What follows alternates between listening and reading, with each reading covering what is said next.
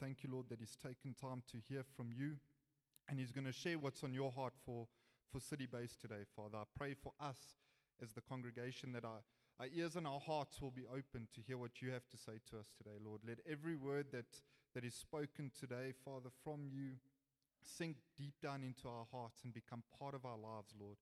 Father, let it not just be head knowledge, but let it be a lifestyle that we live out, Lord. Yeah, Father, I just want to thank you for this word, Lord, and thank you, Lord, that you are speaking to us. Thank you, Lord. Amen. Now I know this word is in season because this morning in prayer time, things were touched on that I'm preaching on. During worship, the songs we sang, it's all pointing to the same thing. And then the testimonies just blew my mind because it's exactly what I'm talking about today. So I know this word is in season, and that the title is Taking Jesus at His Word. But before I get into that, I just want to lay a foundation, and I want to read two scriptures. One is Colossians 1 verse 15 to 18, and one is John 1 verse 1 to 5, just to lay the foundation of who Jesus is. So the first one, Colossians 1 verse 15 to 18. Christ is the visible image of the invisible God. He existed before anything was created and is supreme over all creation. For through him God created everything in the heavenly realms and on earth. He made the things we can see and the things we can't see, such as thrones, kingdoms, rulers, and authorities in the unseen world. Everything was created through him and for him. He existed before anything else, and he holds all creation together. Christ is also the head of the church, which is his body. He is the beginning, supreme over all who rise from the dead. So he is the first in everything. And then John 1 verse 1 to 5. In the beginning, the Word already existed. The Word was with God, and the Word was God. He existed in the beginning with God. God created everything through him, and nothing was created except through him. The Word gave life to everything that was created, and his life brought light to everyone. The light shines in the darkness, and darkness can never extinguish it. It's all about Jesus. It's always been all about Jesus. It's all about the King and the kingdom. It's always been about the King and the kingdom. Creation is all about him. Life is all about him. The church is all about him. We are all about him. Time itself is all about Jesus. He is the Alpha and the Omega. He's the beginning and the end. He's the author and the finisher of our faith. He started it and he will finish it. The scripture says he'll bring to completion our faith. He's our Savior and he's our Lord. He's our King. He's the giver and taker of all things, including life itself. His word started it all, and his words will end it all. His words have been the same since the beginning of time, and they will never change, because he's the same yesterday, today, and tomorrow. Jesus is supreme. It's all about him. Okay, now that we've laid that foundation, we're going to talk about taking Jesus at his word. We're going to talk about taking that Jesus at his word.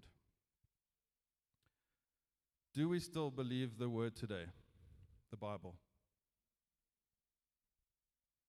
Do we believe all of it or just some of it? Do we think it's outdated or irrelevant to our lives today? Or maybe just a little bit. Maybe it's just a little bit outdated, especially when it comes to do not have sex before you're married. That's old-fashioned. Or do we believe the whole truth? Because if we say that it's outdated or irrelevant, we're actually saying that Jesus is outdated and irrelevant because it's his words. In fact, it says that he is the word. I'm not shouting at you guys. It's going to feel like I am, but I'm not. I'm doing this out of love because I took a hiding from all of this myself. Jesus himself said in Matthew 24 verse 35, "Heaven and earth will disappear, but my words will never disappear." Passion Translation puts it this way: the earth and sky will wear out and fade away before one word I speak loses its power or fails to accomplish its purpose. Okay, so what does it mean to take someone at their word? Well, I went to the dictionary, and there's many different interpretations, but this one stood out for me. It is to interpret a person's words literally and exactly, especially by believing them or doing as they request. In other words, to believe that what the person is saying is actually true, that they mean what they're saying, and then act on what they're saying. For example, Stephen comes up to me one day. I believe this might be a prophecy. And he says to me, Alex, you know that the Grand Prix, the Formula One, is coming to South Africa, to Kyalami, in 2024. Not confirmed yet, but I'm hoping. I've got tickets for you and me to go. I'd be like, wow, that's amazing. You truly are the best friend in the whole world.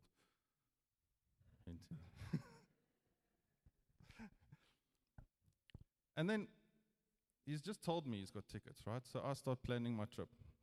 I'm like, what am I going to wear? Am I going to get myself a Max Verstappen outfit? Are we going to go to all the practices, to the qualifying, or just going to the race? Like, start planning what time we're going to leave, what we're going to eat, where we're going to eat. Are we going to walk around and maybe go see the cars in the pit lane? Or, like I start planning. I haven't seen the tickets. I don't even know if he's actually got the tickets. But I've taken his word. And I've started doing something. Okay, where am I in my notes? There. So if that's true for someone I know, how much more should it be true for when Jesus is telling us to do something? If I'm willing to take a friend's word, take a friend at his word, why am I not so willing to take Jesus at his word, his whole word? Why is it so much easier for us to take friends and family members seriously, but when it comes to Jesus, we sometimes waver to believe him? So I want to look at a few examples of people who literally took Jesus at his word, like this. And the first one is John 4, verse 46 to 53. And we all know these stories very well. Once more he visited Cana in Galilee, where he had turned the water into wine. And there was a certain royal official whose son lay sick at Capernaum. When this man heard that Jesus had arrived in Galilee from Judea, he went to him and begged him to come and heal his son, who was close to death. Unless you people see signs and wonders, Jesus told him, you will never believe. The royal official said, Sir, come down before my child dies. Go, Jesus replied, your son will live. The man took Jesus at his word and departed. While he was still on his way, his servants met him with the news that his boy was living. When he inquired as to the time when his son got better, they said to him, yesterday at 1 PM, the fever left him. Then the father realized that this was the exact time at which Jesus had said to him, your son will live. So he and his whole family believed.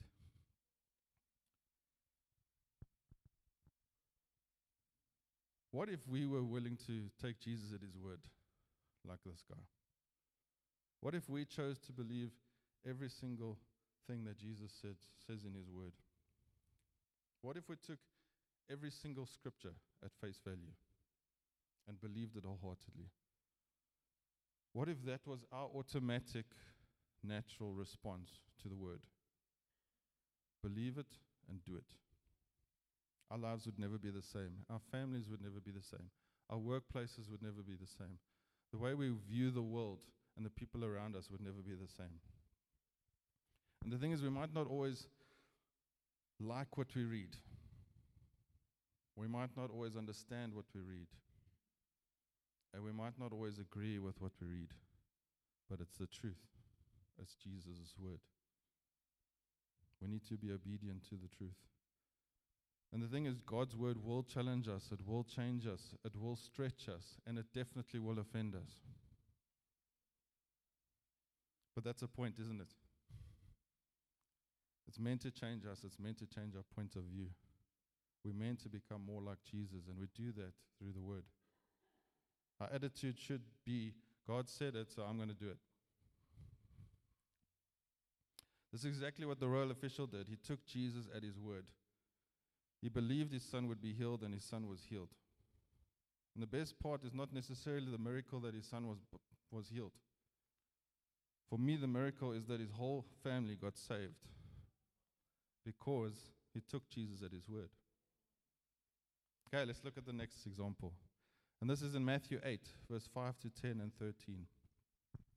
When Jesus entered Capernaum, a centurion came to him, asking for help. Lord, he said, my servant lies at home paralyzed, suffering terribly. Jesus said to him, shall I come and heal him?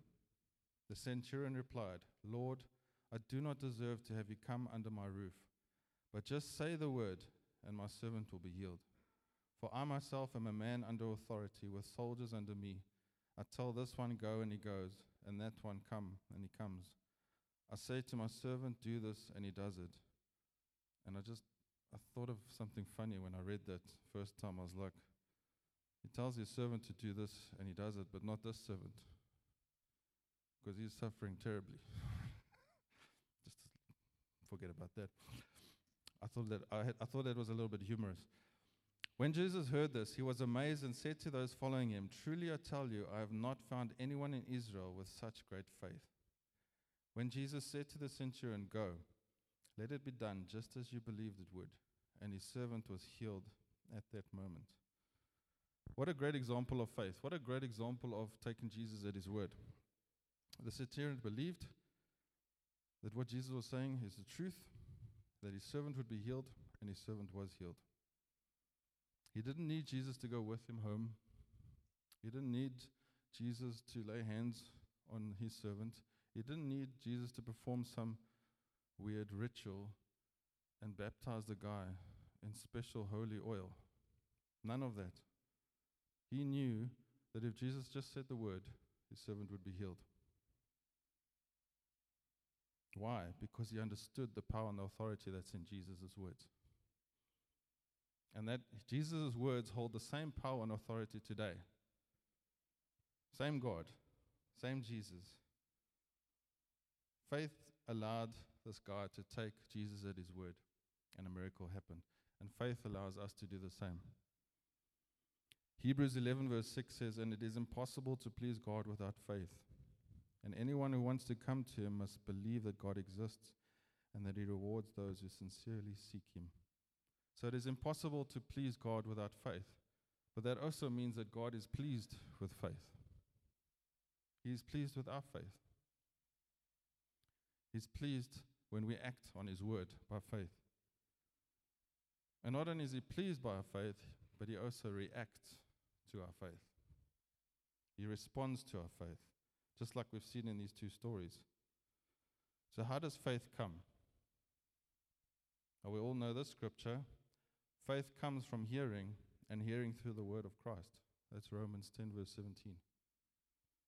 But now, is this scripture talking about only hearing the word maybe once or twice a week?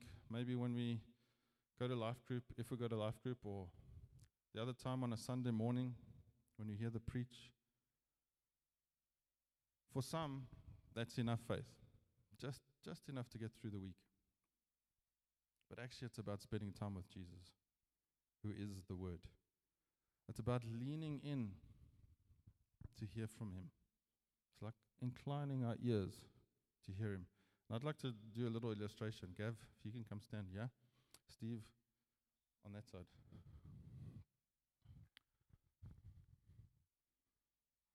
Okay. So Steve is Jesus.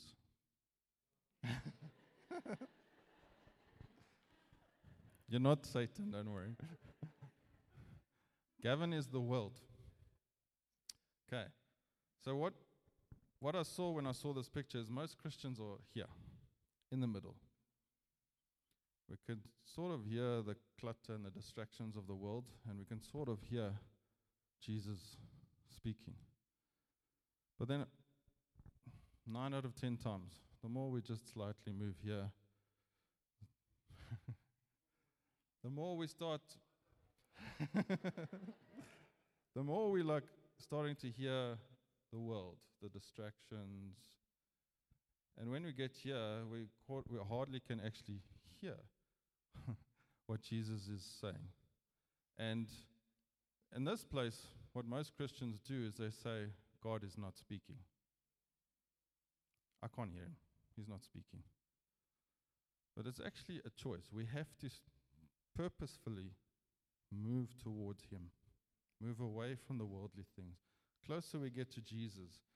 And that whole thing of inclining our ears is literally doing this, listening intently to what Jesus has to say. Because here, the world and the distractions are almost non-existent. And here we hear Jesus' voice clearly. Thanks, guys.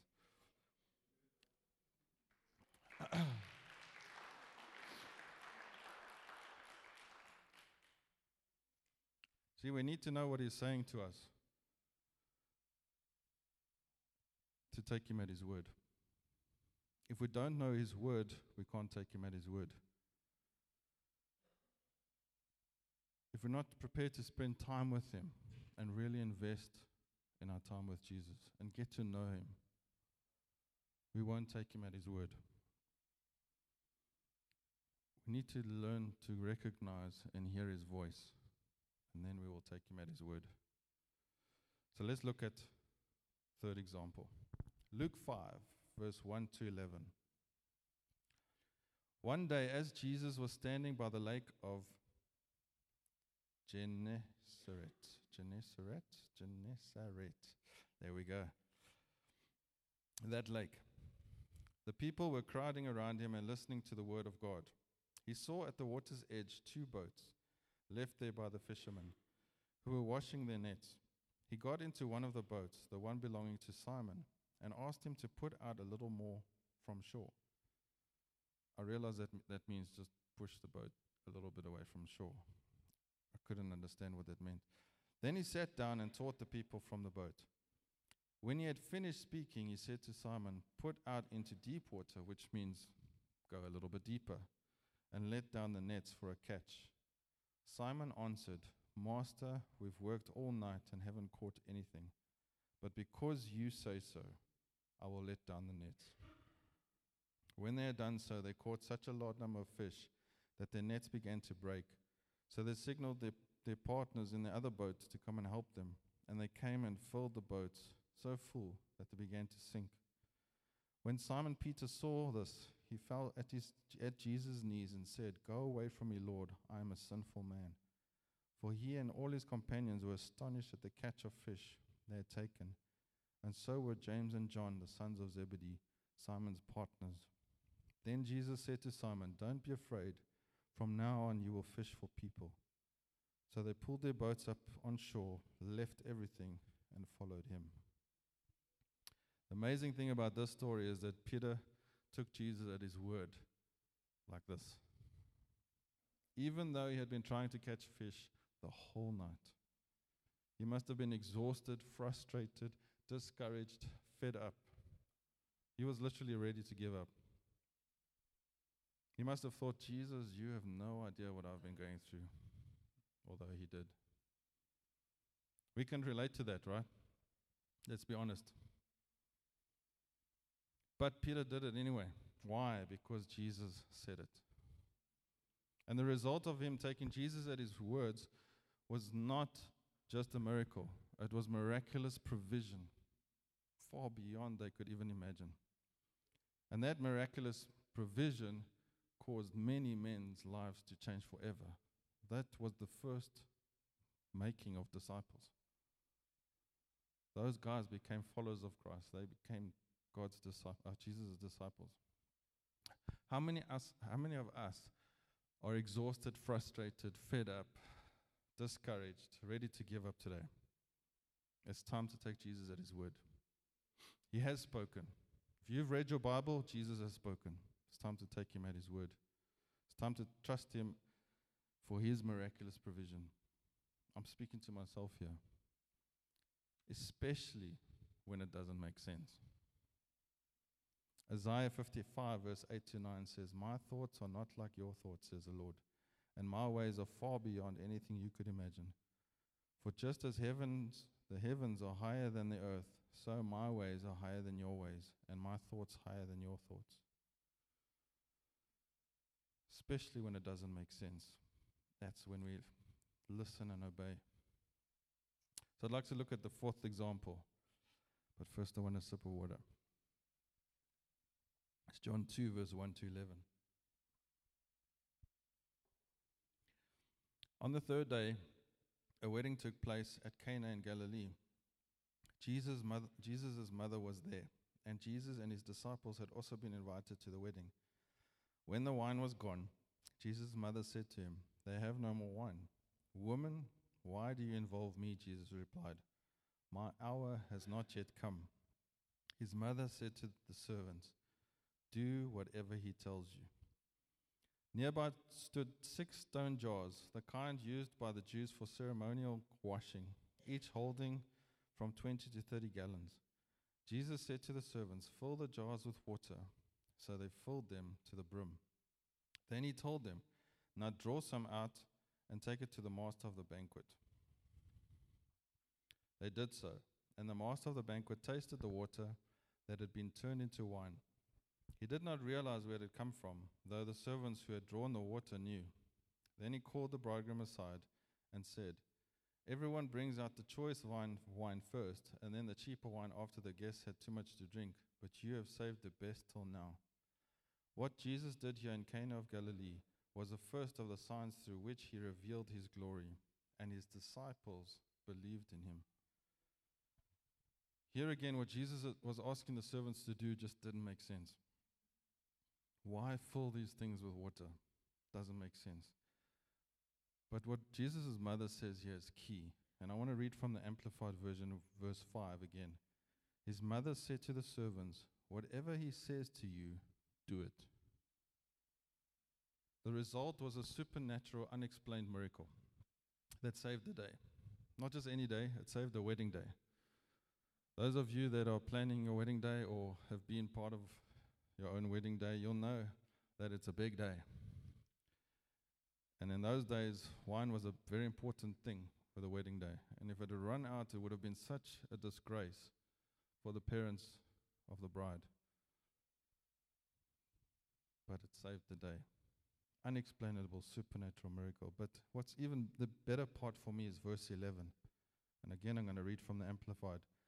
"This, the first of his signs, attesting miracles, Jesus did in Cana of Galilee, and revealed his glory, displaying his deity and his great power openly.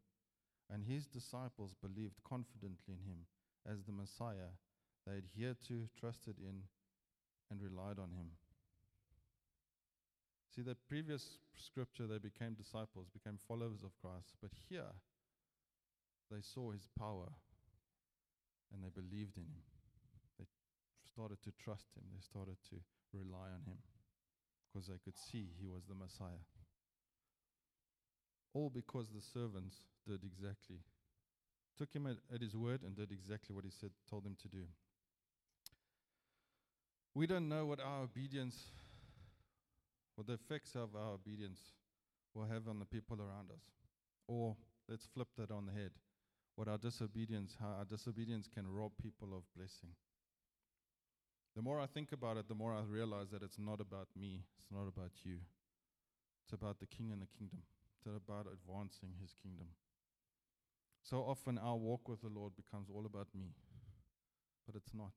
Yes, we walk this road with Jesus, but it's about him. It's about him growing us. It's about him increasing us. It's about him using us to advance his kingdom. The thing is that it all boils down to trust. Do we trust God? Do we trust that what he says in his word, he will do? Do we believe that he is faithful to his word? Do we believe that He will honor what He says in His word? Do we believe that He will fulfill every single promise that's in His word? If we don't, we'll never actually take Him at His word. We'll stay in the same place for the rest of our lives. We'll do the same thing over and over again. Life will become a meaningless routine where there's no hope, no joy, no peace, and nothing to look forward to. Sure, Alex, that escalates quickly. But it's true. Because without Jesus, we can do nothing. And that's in John 15, verse 5 to 7, and 5 and 7. So if we do trust God and believe His word wholeheartedly, we will see spiritual breakthroughs and blessings like we never imagined could happen. Because God has promised it. Jesus will blow our minds with His faithfulness to His word. Why? Because He's true to His word. He's committed to His word, and He's committed to every single promise we can find in His word. Numbers 23 verse 19 says, God is not a man, so He does not lie. He is not human, so He does not change His mind. Has He ever spoken and failed to act? Has He ever promised and not carried it through? Do we believe that Jesus is the God who speaks, but He's also the God who acts on what He says? Do we truly believe that if He has promised something, He will make it happen? Hebrews 10 verse 23 says, let us hold unswervingly to the hope we profess, for He who promised is faithful. And I just want to read it again in the Amplified. Let us seize and hold tightly the confession of our hope without wavering, for He who promised is reliable and trustworthy and faithful to His word. He who promised, Jesus, is faithful. Is reliable, trustworthy, and faithful to His word. He's faithful to every single promise we can find in His word. I promise you. Do we truly believe that in our hearts, or do we believe what our head knowledge is saying, our intellect is saying? Sadly, sometimes our faith gets replaced by logic. Psalm 12 verse 6 says, the words and promises of the Lord are pure words. The NIV says they're flawless. Psalm 19 verse 7 to 8 says, the law of the Lord is perfect, flawless, restoring and refreshing to the soul. The statutes of the Lord are reliable and trustworthy, making wise the simple. The precepts of the Lord are right, bringing joy to the heart. The commandment of the Lord is pure, enlightening the eyes. Some versions actually say the word of the Lord is radiant. It's radiant.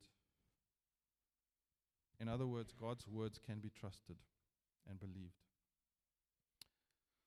So we're going to look at a few real examples. So when God says, bring your whole tithe into the storehouse, because if you do, I will open the windows of heaven for you. I will pour out a blessing so great, you won't have enough room to take it in. That's Malachi 3. Are we willing to take Jesus at His word with our tithe? Are we willing to obey His word in order to receive that very blessing that's promised to us in Malachi 3? Are we willing to do God's will, God's way? Why? Because it's in His word. What about when Jesus says, give, and it will be given to you? Because if you do, a good measure, pressed down, shaken together, and running over, will be poured into your lap. That's in Luke 6. Are we willing to take Jesus at His word with giving? Are we willing to do it His way, even though it doesn't make sense? How can I get if I keep on giving? The more I give, eventually I'll have nothing left to give, right? That's what logic tells us. The world tells us, no. It's all about greed. It's all about take. Forget about other people. It's all about you. It's all about you getting to the top. Step on as many heads as you can to get to the top. Don't give. That's nonsense. But God says, if I can get there, in 2 Corinthians 9 verse 6, now remember this, He who sows sparingly will also reap sparingly, and he who sows generously that blessings may come to others will also reap generously and be blessed. The only thing that we should be taking is Jesus at his word. See what I did there? What about when Jesus says, forgive and you will be forgiven? Are we willing to forgive others no matter what they've done to us? Are we willing to forgive others no matter what they've said about us or even said to us? Are we willing to forgive like Jesus forgave us? So often we say they don't deserve forgiveness. Oh, I didn't deserve forgiveness, but Jesus did it anyway. We have to choose between taking Jesus at his word or doing our own thing, doing it our way. If we choose forgiveness, we start to live in freedom. We start to live in the freedom of forgiveness. We start to live without bitterness. If we choose to hold grudges, we'll start to live in the bondage of retribution, in the bondage of revenge. Revenge starts to consume us. And I can do a whole preach on unforgiveness, but we're not going to go there. The choice is ours. What about when Jesus says, do not worry about tomorrow? Do not worry about your everyday life. What you will eat or drink or what you will wear.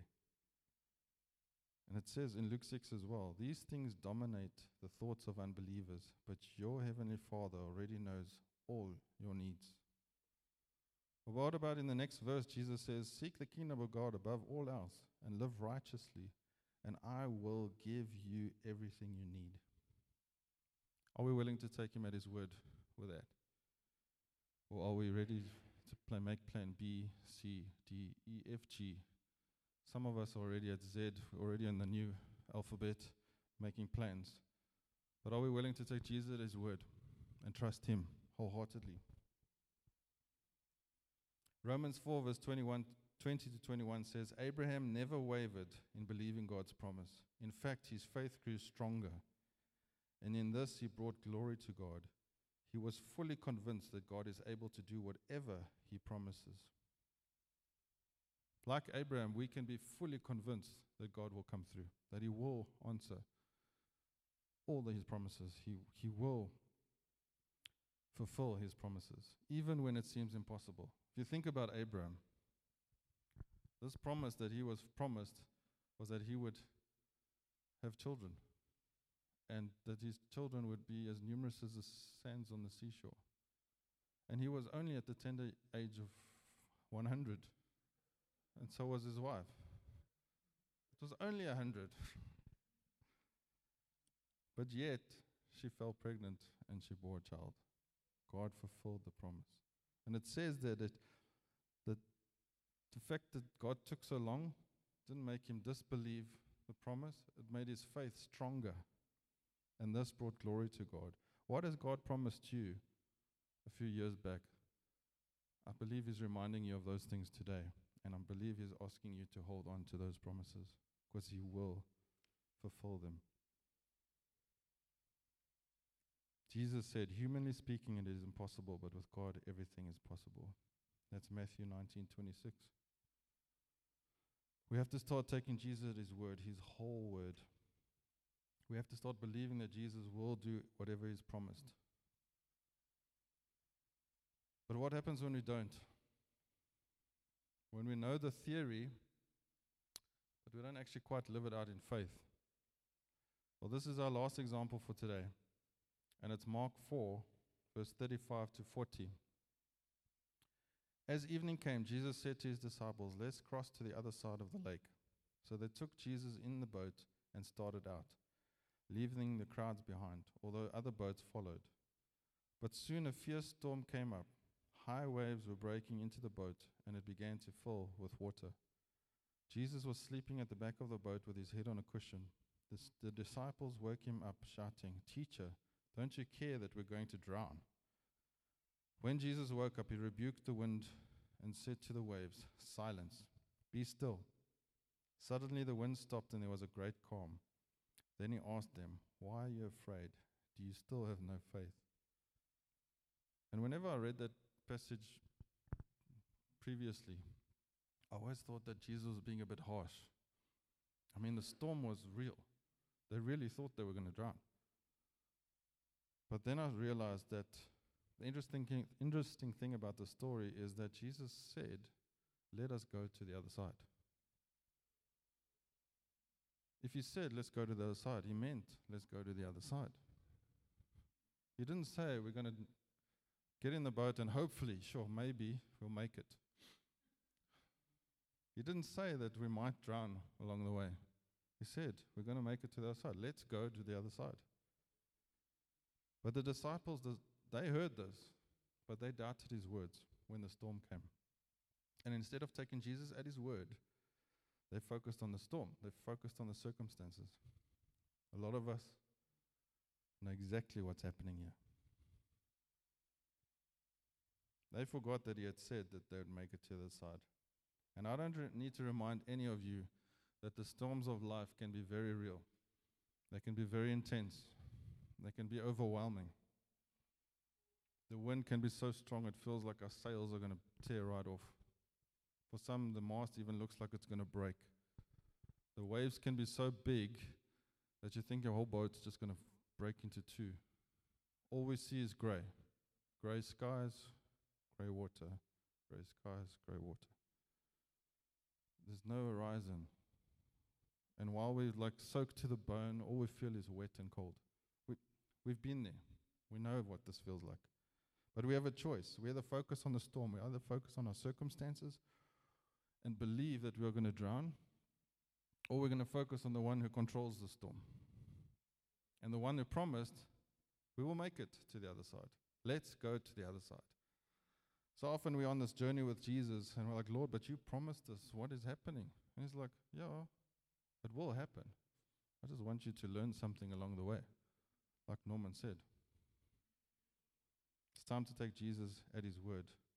Smith Wigglesworth said this, God said it, I believe it, that settles it. Wow. That's my preach in a nutshell. My prayer for all of us is that we would live our lives like that. God said it, I believe it, that settles it. Let's do this. I'm going to stand on all of God's promises, not just some, all of them. I'm going to live a life of faith, taking Jesus at his word, obeying him wholeheartedly, and walking in the fullness of his divine power. We are children of the Most High God. The Holy Spirit lives in us. We have his divine power to become more like Jesus, more and more like Jesus, and to point more and more people to him along the way. And I just want to finish with this last scripture, and it's 2 Peter 1, verse 3 to 8. By his divine power, God has given us everything we need for living a godly life. We have received all of this by coming to know him, the one who called us to himself by means of his marvelous glory and excellence. And because of his glory and excellence, he has given us great and precious promises. These are the promises that enable you to share his divine nature and escape the world's corruption caused by human desires. In view of all of this, make every effort to respond to God's promises. Let me read that again. In view of all this, make every effort to respond to God's promises. Supplement your faith with a generous provision of moral excellence, and moral excellence with knowledge, and knowledge with self-control, and self-control with patient endurance, and patient endurance with godliness, and godliness with brotherly affection, and brotherly affection with love for everyone. The more you grow like this, the more productive and useful you will be in your knowledge of our Lord Jesus Christ. Now I realize there's a whole preach in this portion of Scripture, but I just wanted to focus on the fact that God has given us everything we need to live a godly life. And yes, it takes us stepping out in faith, it takes us to make a conscious effort to grow in Jesus. But we have to hold on to the promises. We have to take Jesus at his word. And my question to all of us today is, what has God been saying to you? What has God been challenging you on in His Word? What has God promised you? What has God asked you to do? Or what has God asked you to stop doing? What prophecies has God been speaking of your life, old and new? What desires and dreams have been confirmed by God through His Word? Where has God told you to go? Where is God calling you next? It's time to start taking Jesus at His word. And I want us to just ponder on those questions as I'm praying and really just get real with God in this moment, because God has promised us a lot. You might not even realize it, but He has. And He's got plans and purposes for every single one of us, and He wants us to step out in faith, take Him at His word, even if it makes no sense, and trust Him. Amen. Let's pray. Lord, I want to thank You for Your word. Your word brings life. It also corrects where we've done things wrong, Lord. I pray that You forgive us, Lord, where we have not trusted You, where we have not taken You at Your word, and we've done our own thing, Lord. But Your promises are true, Lord, and You are faithful to Your word. You are faithful to Your promises, and we know without a doubt from today, Lord, that You will fulfill every single promise You have promised us. And we can stand on that truth. I pray, Lord, that we'll all live a life of faith. We'll stand on faith. We'll stand on You, Jesus, because it's all about You. It's all about advancing Your kingdom and us becoming more and more like You. Thank You, Lord, for every single person that's here, Lord. I pray, Lord, that You would use us in our obedience to Your word, that people's lives will be changed, Lord. People would come to know You through us, Lord. Disciples will be made through us, Lord. And yes, signs and wonders and miracles will follow us because we're taking You at Your word, Lord. And our focus is not the signs and wonders, Lord. But for some people, that's what they need to see, to believe. Lord, if we can convince people into the kingdom, anyone else can convince them out of the kingdom. But when Your signs and Your wonders follow the preaching of Your word, Lord, people's lives are changed forever. So we want the signs and wonders, Lord. It's not our focus, Lord. But we want You to use us to do miracles, Lord. To pray for people and they're healed. To pray for situations and situation changing the next day. Thank You, Lord, that You would use us to advance Your kingdom. That You want to have intimate relationship with every single one of us. And while everyone's eyes are closed, I just feel like if you don't know Jesus at all, you've never said, Jesus, I want to follow You the rest of my life. I want you to just put your hand up now, because today is a day of salvation. Today your life can be changed forever. Today you can become a follower of Jesus Christ. You can choose life over death.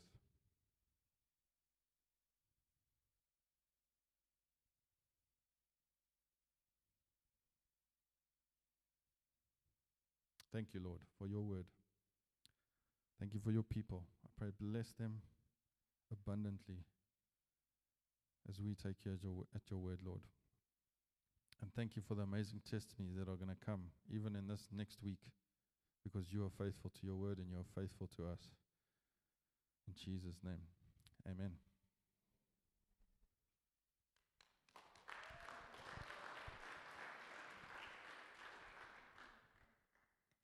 God said it. I believe it. That settles it. Church is over. But